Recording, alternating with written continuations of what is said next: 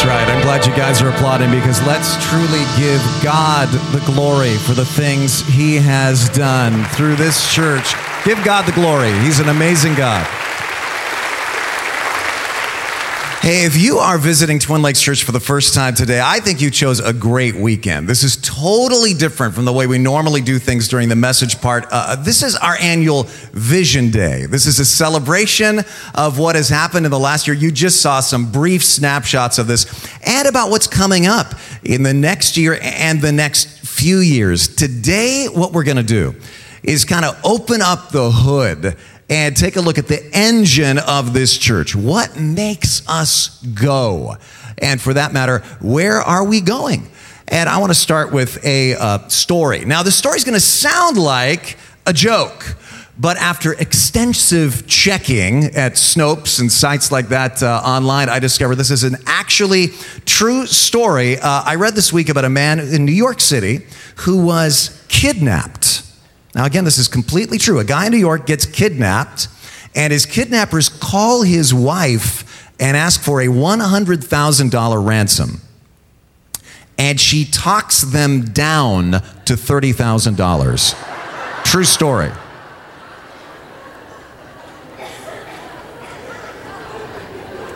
Now, the story does have a happy ending. The man returned home unharmed. The money was recovered. The kidnappers caught, sent to prison. But don't you wonder what happens when this guy gets home and discovers his wife got him back for a discount? How'd that conversation go? And what kind of guts does that wife have to have? Imagine the phone call she got from the kidnappers. I mean, yeah, hello? Oh, you have my husband, and you want $100,000 for him? Yeah, I want you to take a look at him right now. Are you looking at him? Yeah, okay. Are you kidding me? Give me a break here. $30,000, my top offer. Thank you.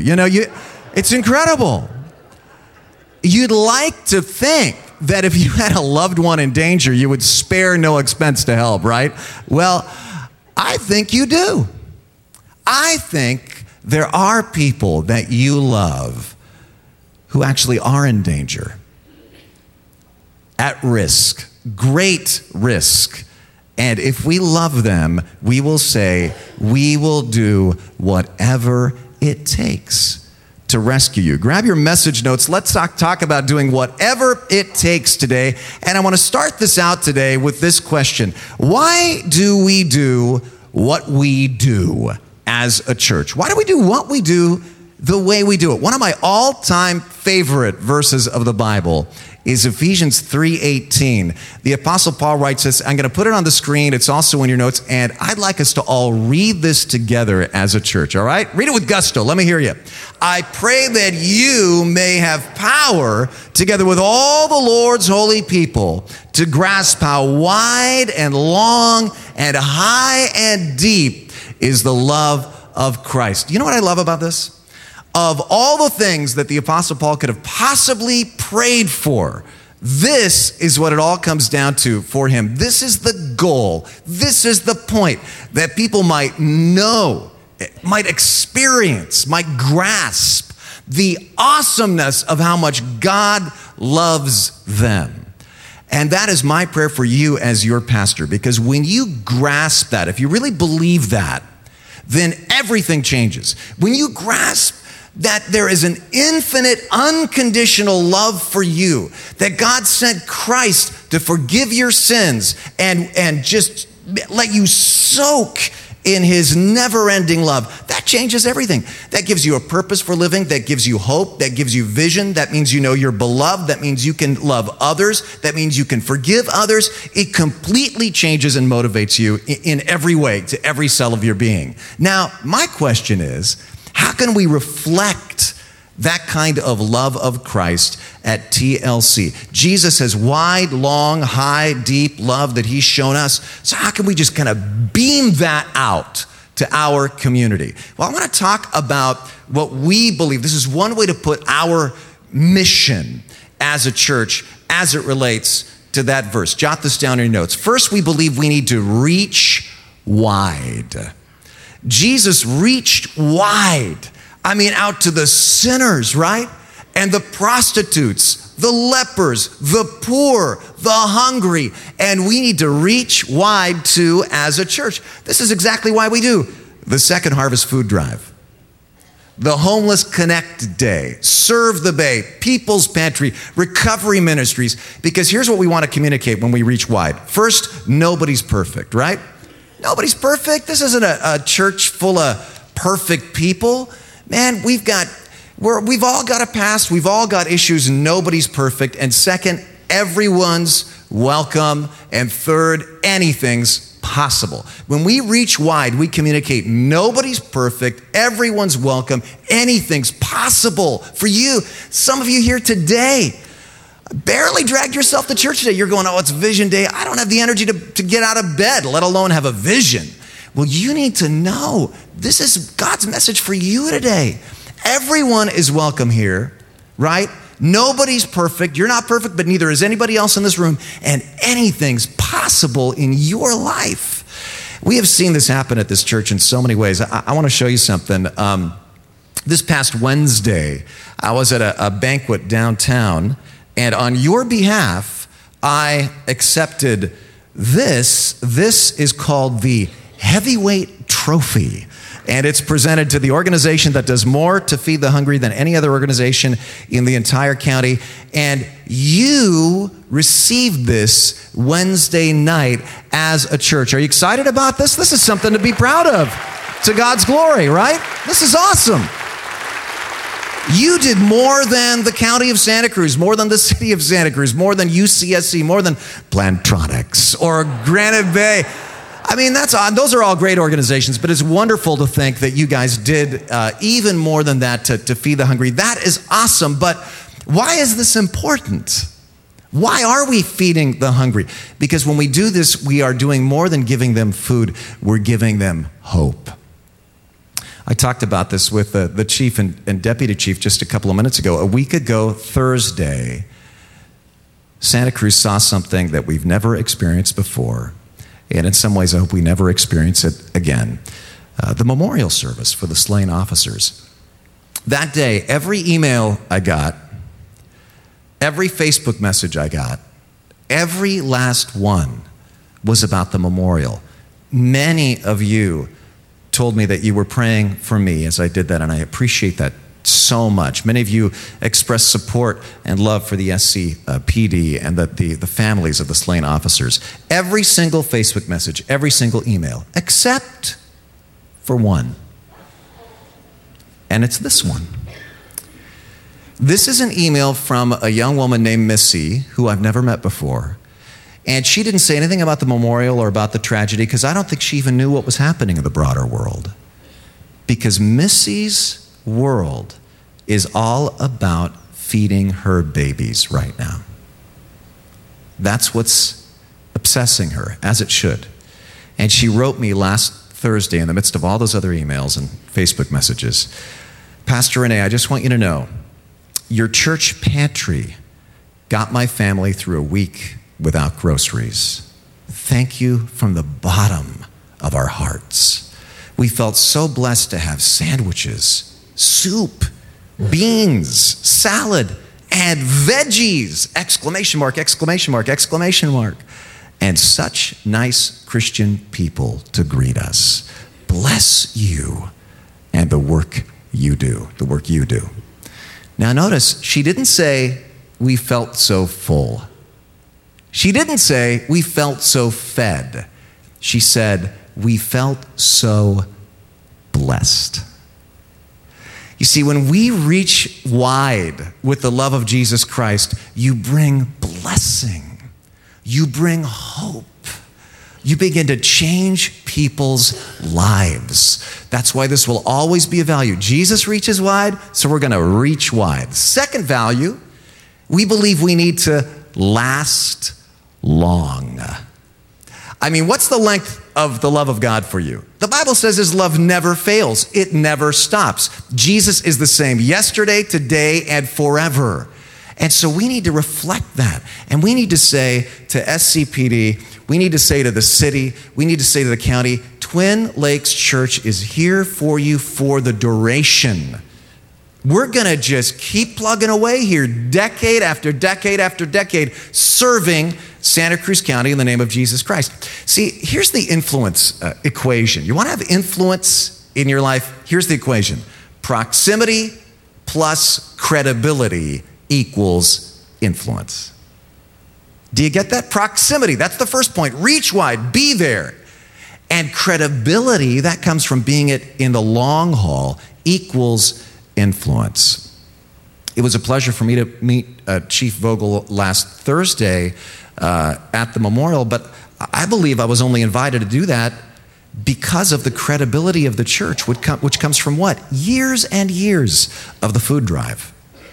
Project Homeless Connect, Serve the Bay, Angel Tree, on and on and on. Conversations that you have with people when they find out you're at Twin Lakes, it's going to be the same thing. I love this email I got from Rhonda. She said, I always invite people to the Christmas concert. This year, several came because they saw TLC working at our school on Serve the Bay projects.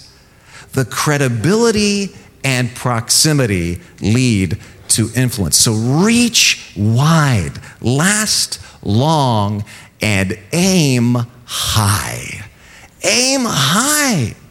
Don't just silo as a church, a holy huddle, all us good Christian people pointing the finger at that bad world out there and not doing anything but bearing our talents. No, aim high. Do big things for God. Listen, Jesus Christ loves extravagantly, right? He fed the 5,000. He rose from the dead. And then he said to us, you will do greater things than these. What that means is he's inviting us to aim high, to have big God-sized goals. I mean, why do we as a church set our sights on, let's raise 1 million meals for the poor? That's crazy. Let's try it. Let's jam this place out to capacity, over 10 services, and have 17,000 people at Christmas. Let's be the major source of volunteers for Project Homeless Connect, all of which you did this past year. Why do we have those kinds of big goals? Not to be a big church. You know, my goal for us as a pastor is never for us to be a quote-unquote big church, but it is for us to be a great church. It's for us to be a great church, have great goals. And then what do? You just let God do whatever he wants. You know, through those goals, he'll change them and he'll fulfill them in ways you never experience. But this is a principle for life. Man, go out there, aim high, invest your talents. Don't just bury them in the ground. Reach wide, last long, aim high, and teach deep. You know, the love of Jesus is so deep, so amazing, and we want to teach it. This is why the message here is never try harder. I hate that when I go to church, and basically it's what Craig Barnes calls a bad dog message, you know? Bad dog, you should be better, bad dog. And you feel like, oh, I should be a better husband, I should be a better this, that, and you leave with your tail between your legs because you just been told bad dog for a half an hour. That's never our message. Our message is you are so loved by God, and he has such an awesome purpose for you that he had planned before the creation of the world. You get to luxuriate in his love, accept his forgiveness, and then go on and spread that love to other people. That's teaching deep. You know, when you teach the grace of God, you never reach the end of its depth because that's just this bottomless well of love from God. I love this letter I got after the Jesus journey last fall. I finally experienced that because of Jesus, God doesn't see my sin when he looks at me. For the first time, that's always been available. I just couldn't receive it before. I can't even describe the sense of freedom. And some of you need to feel that freedom today. Somebody else wrote me, through these classes, I finally accepted God's grace. Jesus' love is overwhelming. The deep love of Jesus Christ. I think that these four things are our DNA right here. This has been the DNA of Twin Lakes Church for decades. You reach wide, last long, aim high, and teach deep. That's our mission. So what's our vision? If that's kind of what we want to do, how does this apply to the future? What do we need to do now? Well, I want to make a public confession to you. Public confession as your pastor. I believe what I'm about to tell you, first of all, is really the key to the future of Twin Lakes Church, and the key to the future of our faith, and the key to the future of the Santa Cruz community. But I will make this confession to you. For years, I think I missed this. Really, almost totally. And now only at last now I'm starting to get it. Get what? I'll tell you in just a second. But I started getting it when I heard my friend Kurt Harlow tell me these stories. Some of you have heard his list. I just want to ask you what all these historical figures have in common. The first one, his name's William. William's 26 years old when a close friend shares his faith with him. Bill becomes a Christian. Almost immediately he gets this sense that I've been born into a wealthy and well-connected family for one reason, to eliminate slavery. It is wrong. And his life becomes a crusade for this. The rest of the world tells him to sit down and shut up, but he stood up, and William Wilberforce becomes the main force behind the abolition of slavery in Great Britain and impacts the entire world. Second case study, Amy. At the age of 17, Amy announces to her wealthy Scottish parents, guess what? I'm 17 years old, and I am leaving home, and I'm leaving Scotland, and I'm leaving this continent, and I'm moving to India to start an orphanage for the untouchables and the lepers. And her parents say, what? You're going to be killed? There's riots against British people over there right now. Stay home. God can reach those people if he wants to. You're sick. You have neuralgia. This is crazy. And she goes, no, I'm going over there. And to blend in a little bit better, I'm going to dye my skin.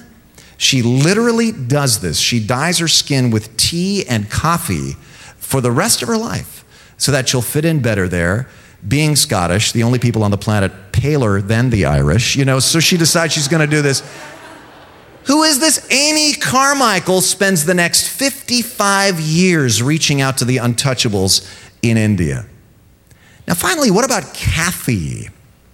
At age 14, Kathy in London starts telling everybody who would listen that alcoholics are people too, that there is hope for them, that they can change. Now, this is in an age when alcoholics were routinely shipped off to asylums and forgotten. And she says, no, that's not right. And she even goes around and preaches in churches about this. And this is in an age when women were typically never allowed to preach, and they tried to stop her. Except for one guy who said, I love what you're doing. Let's get married and start this ministry together. And they started an army that is still changing the world today, the Salvation Army. This is Catherine Booth, the founder of the Salvation Army. Now, what do all these people have in common? Wilberforce decided on his goals at 26. Amy Carmichael was 17. Catherine Booth, 14. All teens or young adults when they decided to commit their lives to changing the world.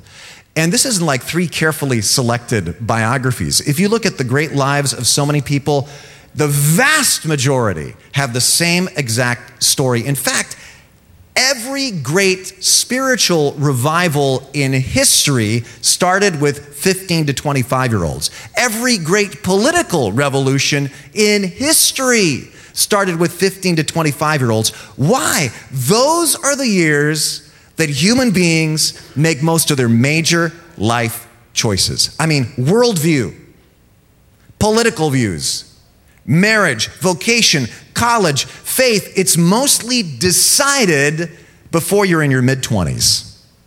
So what I'm saying is this: the key to changing our community for Christ in a wide, long, deep, high way is to influence youth.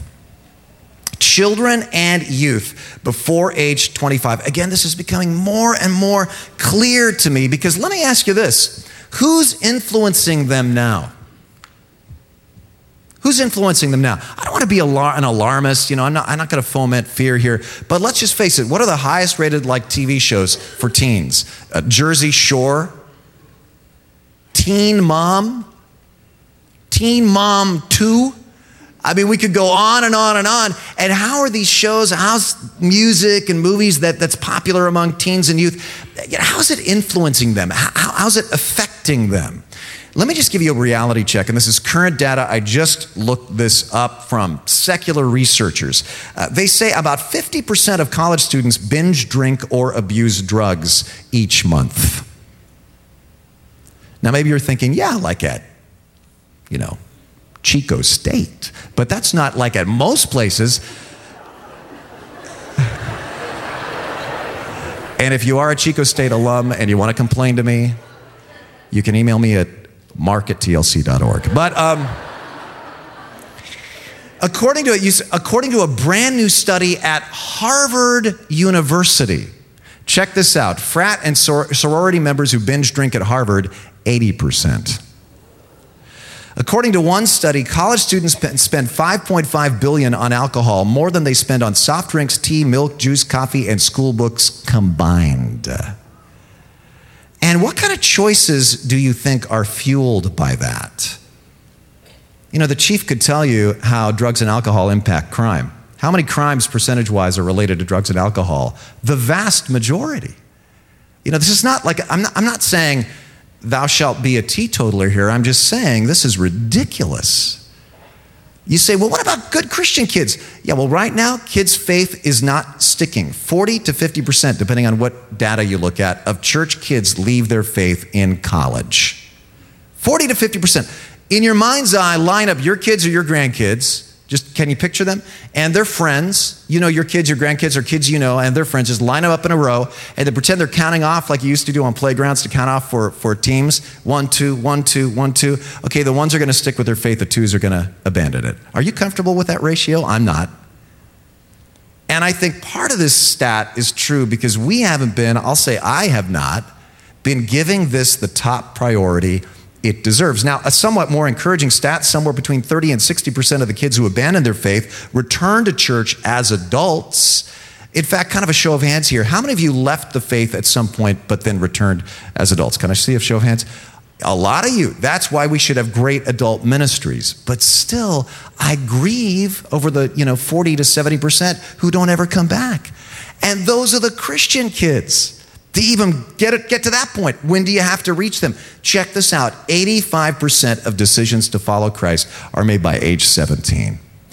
You put all this together, and this is why the Bible emphasizes things like this. Teach these things to your children and to your children after them. Deuteronomy 4:9. He commanded our ancestors, teach their children. Psalm 78. Jesus said, let the little children come to me and do not hinder them.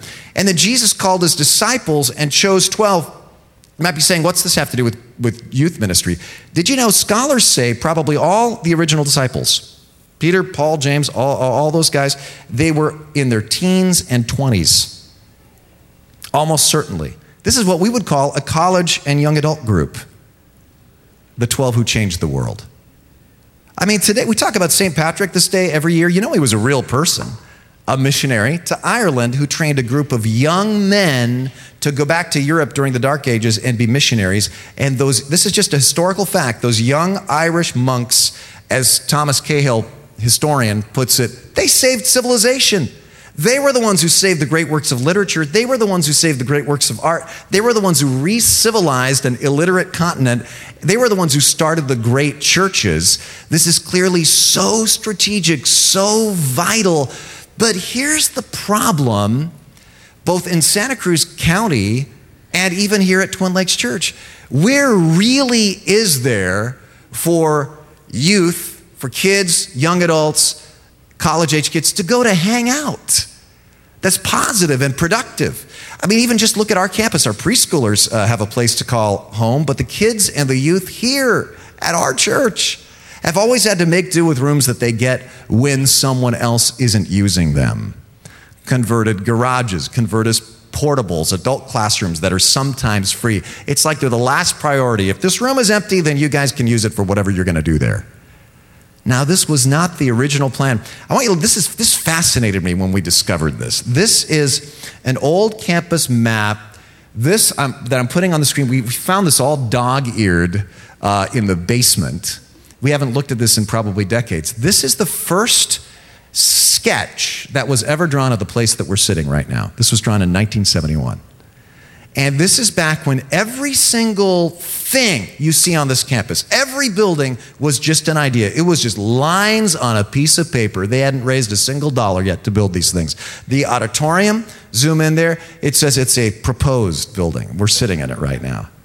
Slip on over to Munski Hall, what's it say? Future building. Down to the nursery, what's it say? Proposed building. Even go over to the office building, it's only just a proposed building. Slip down to the preschool building, it is a future building. Down to the gym building, beautiful gym, what's it say? Future building. Now these are all built now, paid off for years. Nobody, you don't even remember the building campaigns that built these things.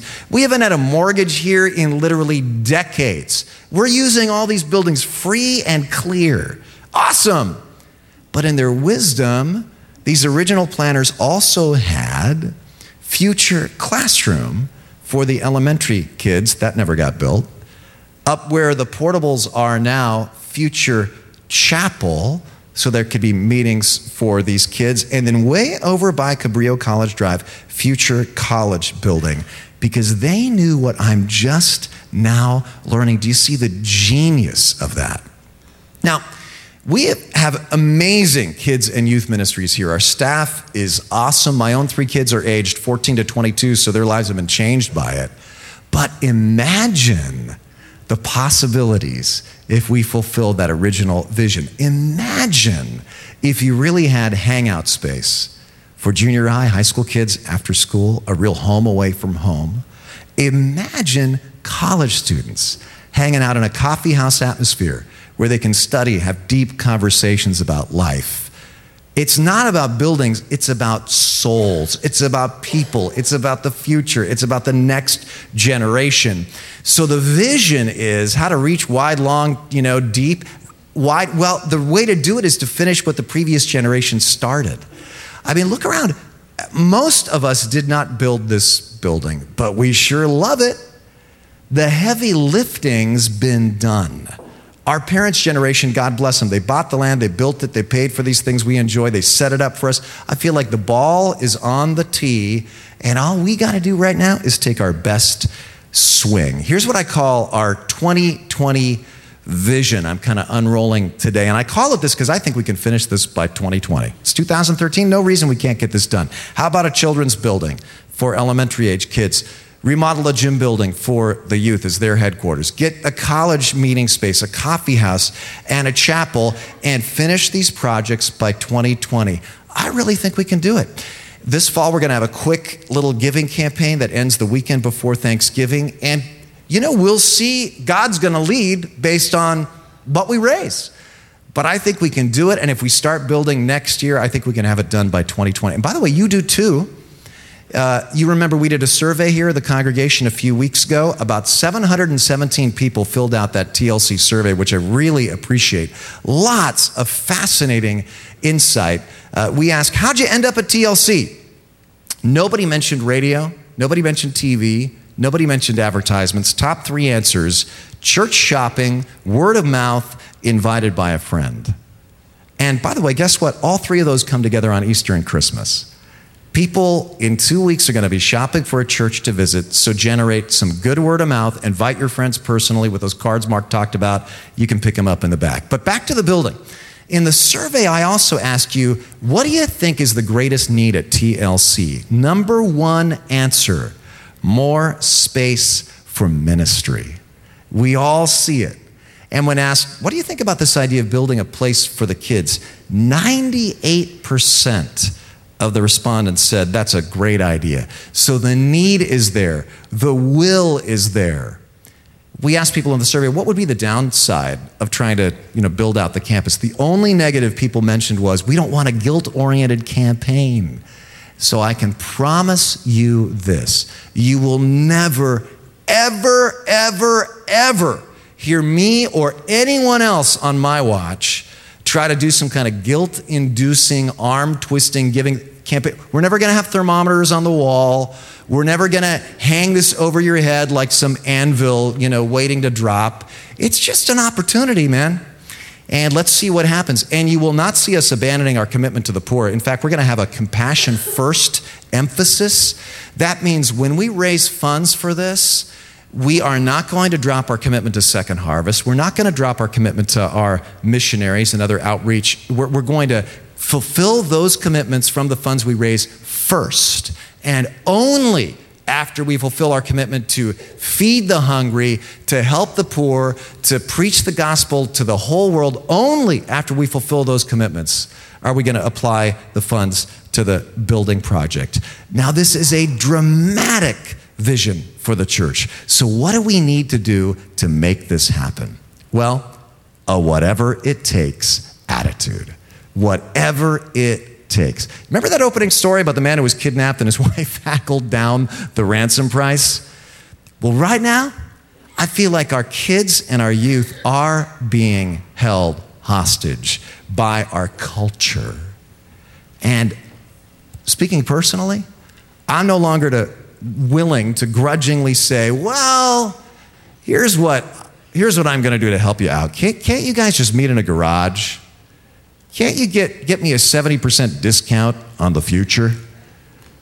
I want to say, I want to do whatever it takes to get you back. I'll send in the SCPD with their SWAT team, to set you free, whatever it takes. And let me just close with this example of this kind of an attitude. You may not know, but the day after Easter, I'm leaving for 10 days to go to Africa, to Senegal, to Dakar, to do a conference for Christian workers over there. One of the workers will not be there because he's in jail. His name's Jose. Jose heads up a ministry called the Obadiah Project in Senegal. They reach out to underprivileged and orphaned teenage boys. They feed them, they clothe them, they house them, they educate them, they share the gospel. Why? Because Jose believes youth and kids are the key to the future of Africa. Well, since November 6th, Jose's been in jail. The charge is, quote, proselytizing minors by offering material enticements. In other words, preaching to youth and feeding them. And he's in jail because of that. That's the price he's paying. Check out his whatever it takes attitude. This is part of a letter that he wrote from jail 3 weeks ago, and a mutual friend passed it on to me. This is riveting. Dear brothers and sisters, a while back here in jail, a man approached me and began to verbally attack me, saying, "You are nothing. You know nothing, and nothing you teach is worth anything. You are less than the little toe of anyone here." And with many other words, he tried to humiliate me. And all I said to him was, "Yes, you can continue. I'm listening. Go on." And he became even more impassioned and poured out a flood of insults. After a brief silence, I asked him, "Are you finished? May I speak now?" And with a stern voice, he replied, "Speak," expecting I would respond in a tone of anger. And so I began by saying, "You're right. I really am nothing. I'm dust. I'm a worm." But then, almost crying, I added, "But I want you to meet someone who's everything, who's the creator of the universe, who in spite all of that loved me so much that he gave up his life for me. But not only for me, for you too. You are important to him, and he loves you. In fact, he died for your sins and rose from the grave so you could have eternal life." Well, when this man heard me say that, it was as if he had been shocked with 50,000 volts. He never expected that reaction. And then with a soft voice, he told me, "I've been following you, watching you, and I wanted to test you to see if you're really a man of God. And starting today, I can say, you are. You have my respect." And Jose writes, now he's one of my best friends. Now listen to this. He says, "What a privilege to be chosen by God to be in this place at this moment." He says, we all need to remember that since the one who owns us is the Lord, he has the right to use us however he wants. Because he says, everything we ever sacrifice will be rewarded when we shake the hands of hundreds of people there in glory. And this guy, he's my hero. That is a whatever it takes attitude. And it's not about, our energy, let's try harder. It's about just saying, God, just work through me, and then seeing God do head-spinning things through you. We started in Ephesians 3, so let's end there. Paul wraps it up with a prayer, and he says, now to him who is able to do immeasurably more than all we ask or imagine, according to his power that's at work within us. We've seen it here this year. God is able to do immeasurably beyond anything we can even ask or imagine. So let's just say to him, God, we want to reach the youth. We want to reach college kids. And this is our plan. So we're going to proceed with this plan, but you direct us. However you want us to do this that's more effective, we want to do it for the church, for the faith, for the community, for the county, for the city of Santa Cruz. Now, we've been talking about the future here, but I just want to say this. Maybe you don't feel like you're on it, and you're not like, yes, let's go charge that hill. You feel more like Jose in that jail, humiliated and held captive in some kind of bondage. You're just discouraged today. I just want to encourage you. God is able to do immeasurably beyond anything you can ask or even imagine to get you out of that dark pit you're in right now. And then you'll find yourself turned loose. And I can guarantee this to you, if you hang in there and let God work through you, you will see him do things through your life to benefit the lives of other people here in Santa Cruz that right now you can't even imagine. So hang in there. Don't give up. Cast all your cares on him and see God work through you powerfully. Let's close in a word of prayer. Would you bow with me? Heavenly Father, thank you for your blessings on this church. Help us to reach wide, last long, aim high, teach deep. God, we want to be totally committed followers of Jesus Christ to help not only this church, but the community reach new heights. But you lead us. We will do whatever you want. And may we all remember that you are able to do exceedingly abundantly beyond all that we can ask or even imagine. And we pray this in Jesus' name. Amen.